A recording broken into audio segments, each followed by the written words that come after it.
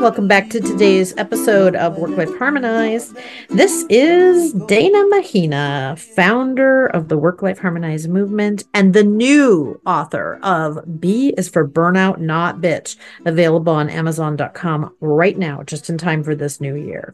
Please continue to join us. Listen to this podcast, share it, rate it, like it, wherever you listen to your podcast shows, iTunes, Spotify, and more.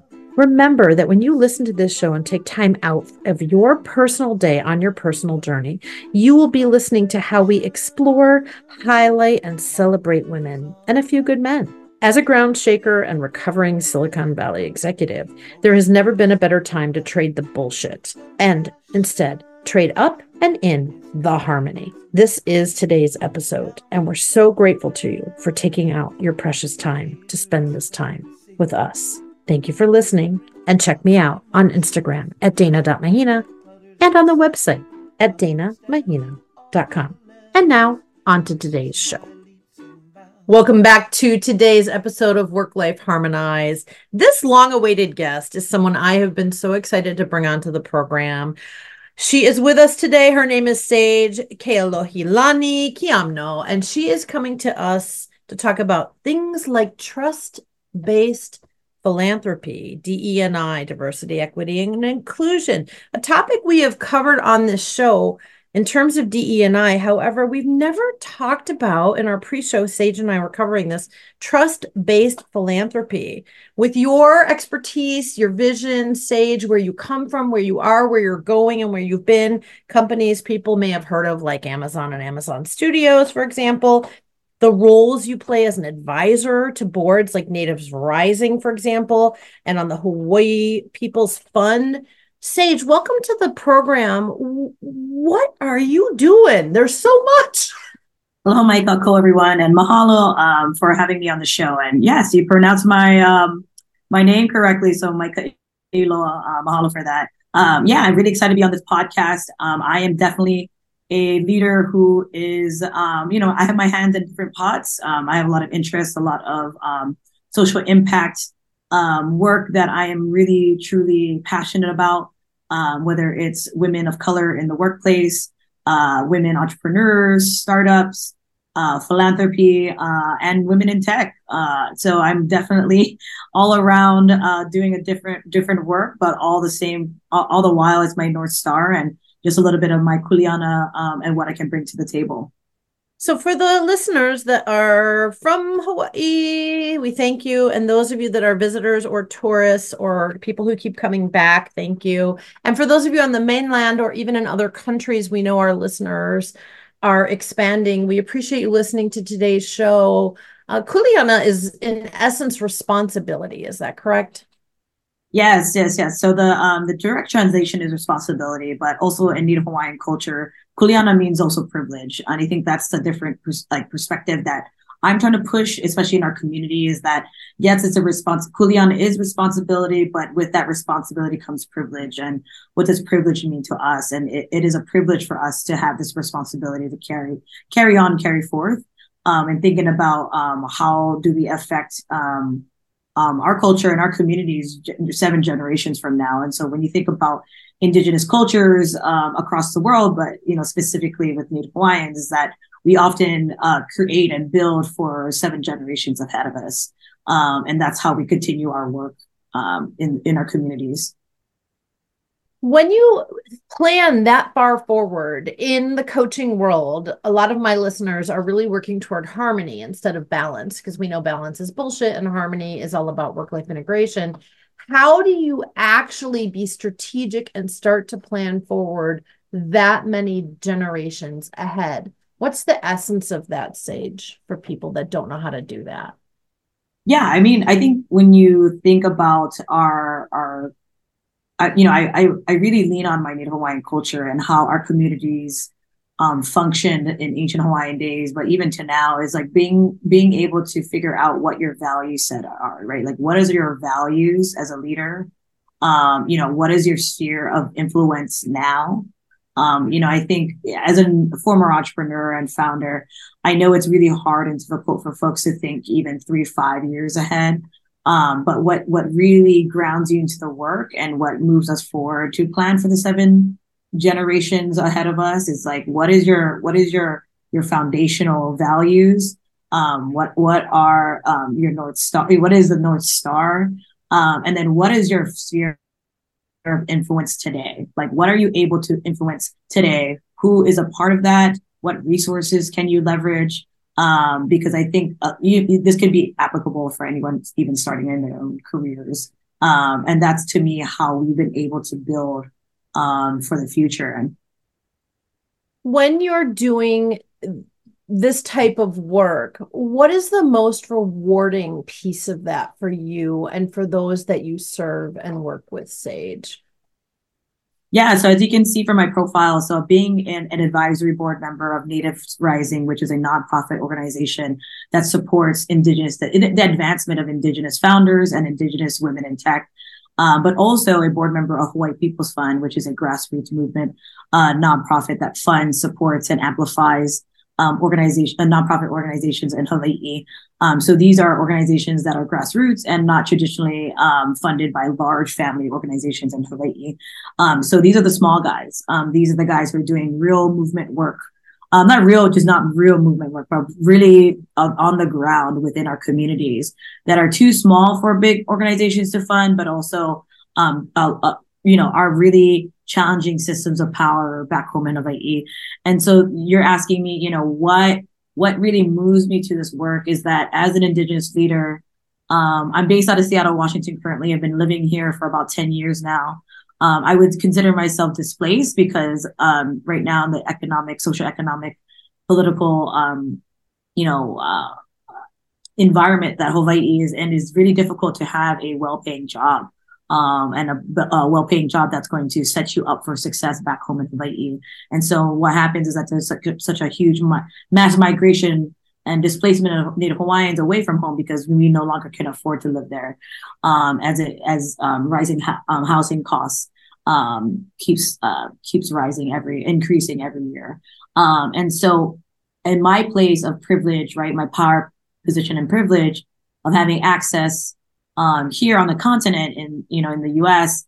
is that I get to leverage my resources to support more Indigenous leaders, the next generation of Indigenous leaders, and who have bigger and bolder ideas of what the world is going to look like in the future. And that to me is like the most exciting thing to do is to see is like when I see a Hawaiian name at a large company, Amazon, when I see another Hawaiian name or Indigenous name out there raising millions for like an AI company or another tech company, right? I think that's what gets me excited is that we're building for the future, and I'm seeing more leaders like me out there from my background, from my culture, and they're building companies differently because they're using an Indigenous lens, or they're leading companies in their careers using an Indigenous lens, which I think is incredible, and that at the world and the U.S. and really needs to really look at, right? Like, how do we lead differently? So that's what gets me excited. That gets me excited. How do we lead differently? That is the entire purpose of this program, is to help people, women in particular, to lead differently, which is when you reach the top, don't forget to send that elevator back down for the next generation and the next woman and the next woman and the next woman. When you're dealing with BIPOC communities, marginalized communities, Indigenous communities, if we can shine the lens of light on these communities, there is such an untapped resource sitting in these communities. Yeah. So yes. What is trust-based philanthropy? That is not a term that most people have heard of, unfortunately. So now's your chance. Take your shot. What is it? Let's get people involved. Yeah, so trust-based philanthropy is a different way of, conducting philanthropy. So when you're thinking about traditional philanthropy, nonprofit organizations apply for grants, and people don't understand that when you are applying for grants, it is an strenuous like process. You have to have your finances, your 5-year plan. You have to write these big grants. And it takes a lot of resources, right? And when you're thinking about nonprofits, you're not well resourced, right? And that's why you're applying for grants. And I think what we're doing differently at Hawaii People's Fund is that we're trusting our nonprofit, our grassroots nonprofits that are applying for our grants to go through a very simplified application process where we talk about the work, and what is the projected amount of money that you need, but we're trusting their work, right? This is also what's happening in the startup industry, is that the gap is that a lot of startup industries are not getting the initial capital at the beginning, right? Like it's that startup capital, like that 50K check. But a lot of folks do not want to fund them at 50K because there's not a big return on it, right? Because you're just starting out. And so for trust-based philanthropy is trusting in our organizations, their leaders, putting the trust on them that when they're in the application process, is that we make it easier for them and getting a better understanding of obviously their structure, what their mission and vision is, and then what are they trying to use it with that money. But being able to fund things with trust first, right? And not having to here's all the paperwork. You have to prove this and that. Yes, there has to be some kind of accountability factor towards it. But that's what is the gap for most nonprofits, that they don't even have grant writers to do this, right? They don't have resources to go through that kind of process, nor is it feasible and efficient and quick. Some of these organizations need a turnaround time. They need emergency funding. For instance, I'm proud to say at Hawaii People's Fund, we were able to restructure our grant making process to support Maui relief organizations, and we were able to fund $5,000, $10,000 checks to organizations doing on the ground work, emergency work in Maui, and I'm proud that we were able to do that. And that's what trust-based philanthropy is being able to have a structure, but to lead with trust, but also have the fluidity to switch gears when according to our grantees. And that is actually so important for small businesses and startup businesses.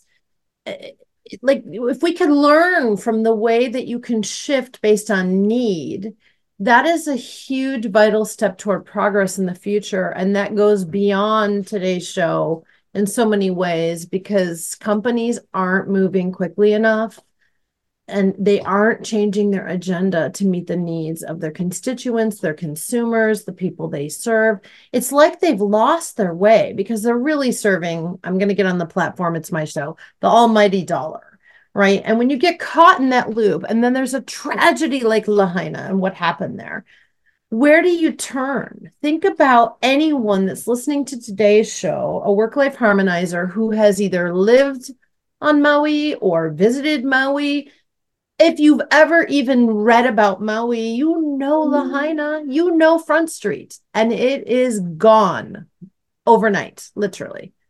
And the way you all were able to shift gears was remarkable. And this is before I knew who you were, Sage. I was actually doing some giving for Lahaina through the Hawaii People's Fund. Why? Because we knew we could trust the Hawaii People's Fund.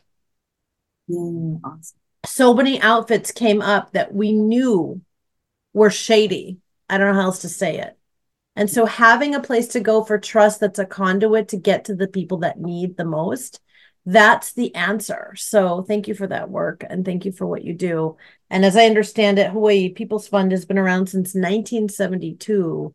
So the Lahaina situation must be very, very pivotal for the Hawaii People's Fund as an example of what you can do when you're nimble and flexible and working collectively. Yeah. Exactly. Yeah. Hawaii People's Fund has been in existence and doing social impact work for 51 years. And I'm proud to say that we are an Indigenous-led board of young leaders, community leaders, Kanaka leaders, thinking community first and community doing first above all else. And so, mahalo for donating and contributing to our work. This is something that truly has been transformative to our communities and our islands. For instance, we've worked on Makua Valley, we've worked on Ko'olave, protecting these Aina, these lands. And that's why we were able to quickly shift gears and say what you said, being nimble and flexible to support what happened in Lahaina and the Maui community. And it's interesting because in the startup world, we've talked to a lot of entrepreneurs on this show. I've coached probably hundreds of them, startup founders, et cetera. I come from Silicon Valley, so I come from the tech scene. I'm still recovering. That's why I live on Kauai. Thank you. What we really learn is being flexible and nimble, and then in the bullseye of the deep caring, communities first, serving your people, really starting with your end using customer first, if you will, Mm-hmm. as an Mm-hmm. analogy, is the way to ultimate success, and the money follows. And it's really Yes. flipping the script. Instead of putting the dollar first, put the people first. Like, hello, oh, I could go all day on this topic. So I'll stop myself before the producer comes on and says, stop that. We need to talk to Sage about Sage. So I want to change gears for a minute and talk a little bit more about you. We've talked about your deep work. We've talked about what motivates you and the rewards that come from Kuleana. I understand now. Thank you for the clarity on responsibility and privilege. What would you say in 2024? This episode is airing in early 2024. What would you say you're looking forward to in terms of that North Star you mentioned for 2024? What's coming that's good? Give us something to hang on to, Sage. Yeah, I mean, what I'm really excited for, I think, for the future and for 2024 is that now we are at a very interesting time, society wise, where diversity, equity, inclusion is going. How is it being invested and continue to be invested in? And then how can we change tech, right? How do we how do we become more influential in the next generation of new companies coming up, especially when we talk about AI? So artificial intelligence is going to be really a big topic. It's already a big topic, but it really is going to change the way that we live our lives. And because are better at having language, we understand that our people and communities care about equity, right? And diversity, equity, inclusion. And how do we, at the beginning of this, AI, building and transformation, is that how do we build that at the foundation? How do we make sure that we are building AI with an equity lens and preventing more hurt than help, right? Because we understand, like in the 90s with the internet boom, right? When we think about how was that able to connect everyone together, but also like what a lot of these big tech companies are working on is satellite internet access, right? Like global internet access for all. There's a race for that too, and providing more access. So I think what I'm excited for is that I think right now in society and where we're at is that we deeply care more about issues and equity. And so if we can be at the foundation and be at these tables where we're building tech products, right, or technology that's going to change the way we live, is that we can have that discussion at the forefront and we can build that foundation instead of right now, like we're trying to backtrack, right? Like we've done the internet boom, we've built these tech companies, but they're so large now, it's kind of hard to build something within a culture that's hard to push back on, right? Because it wasn't built and born in at the beginning. And so what I'm excited for is a lot of these AI tech companies and also these satellite internet companies to be a part of, not be a part of, but to be highly influenced and built in with the AI. Preach, Sage, preach, because the afterthought is the huge issue. And these companies are too big of a ship to turn. And these voices have been lost. So we're going to give voice to the voiceless in 2024. That's what this show is all about. And that's what gets us up out of bed every morning. Otherwise, it's just way easier to stay in bed with your covers over your head and all the rescue dogs that my listeners know occupy my bed. Sorry to my husband. So what we want to do before we have to wrap our show, I can't believe how fast this time is going with you. I really want to cover with you, Sage, what it is that you would tell yourself when you were younger. Let's say in your teens, if you knew then, when you were back home, what you know now, what would you tell yourself? What advice would you give your younger self? Give yourself grace. Follow your na'au. Na'au in Hawaiian, in mid Hawaiian language, is your gut. your na'au never fails you. When you feel it in your body, it's physical, it's mental, it's emotional. Especially with women, we're socialized and taught to not follow that intuition, and we as women in general have such a deep sense and such a deep intuition. But when you're socialized not to listen to that intuition, that's when we kind of have to backtrack, right? Is that we know when something's right for us, right? And we know where something is guiding for us, even though that we don't quite understand fully what it is. And so I would tell my younger self is to follow your na'au and give yourself grace. We talk about grace on this show all the time, and the na'au and the deep knowing inside of yourself, again, especially for women and marginalized people. I just want you to know that even though I am quite a bit older than Sage, I'm turning 56 in February. My listeners know I love to talk about my age because I don't care.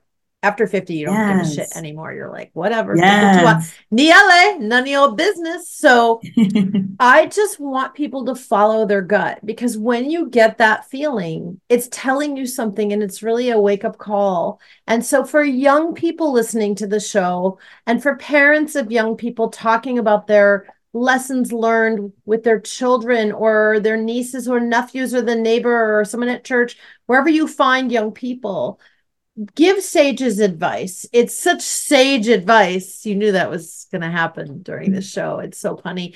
It is sage wisdom. Your name is apropos, because if you don't trust your own gut, that's the beginning of where we lose our voice. Would you say that's a bridge too far? Or does it sound accurate to you, Sage? I know it's definitely accurate. Yeah, I completely agree. So we love our guests to get the final word. You can share a favorite quote, or you can actually say whatever it is you want to say to just give a little bit more of your deep wisdom to our listeners who are really making the effort to have more harmony in their life and to really trust their gut and find their voice. But what else would you like to share? I would like to share a quote from one of my mentors and somebody that I admire a lot, Arlen Hamilton. She's the managing partner for Backstage Capital, and which is a VC firm that supports marginalized startup founders. And what she always says is she always ends up a quote, and it says, be a key maker, not a gatekeeper." And that always stuck with me about how can we become better key makers for everyone instead of gatekeeping, because gatekeeping definitely has been a societal issue for especially for wealthy people. And I think, how do we create more access, more opportunities and resources for others? And yeah, I would love to have everyone to think about that as how can you become a key maker? We've had a lot of great quotes, some known, some unknown, on the 4 years of this program. I've never heard anything quite like that. So for me, that's a beautiful illustration. Even if we are the ones capable of opening the door, somebody may lock it behind us. And so if you give the key into the people that really need it in their hand, that empowers them to open the door for themselves. And again, thinking forward 7 generations, that's pretty incredible. Most of us don't do that at all. Even if we run very successful businesses, we're not really thinking forward, to your point. That's really like strategic life planning beyond business. So I really encourage our listeners to think about what Sage has shared today, to really check yourself against how you're living and leading your life. If the listeners would like to connect with you or follow you or find you, Sage, shout out your vitals. Where do they get to you? Yeah, you can follow me on LinkedIn. That would be the way to get a hold of me, but also kind of just read my work and the things that I'm, excited for in the future. Well, we're excited for your future. We can't wait to hear and learn and see and experience what it is that you're doing next. You are doing a lot. You have your hands and legs and all kinds of things. You have the same octopus approach that I have, which is really diversify your reach, because that's another way to put more keys into the hands. So we hope you have 8 keys in honor of the octopus. Yes. We're so grateful that you came on this show. Mahalo, mahalo, nui loa to you. And for all of the wisdom and the Ike that you shared today, I am very grateful. I know our listeners are going to love this show. And until next time, we always say here on Work Life Harmonized, where you will find us everywhere you listen to your podcasts. Ahui ho.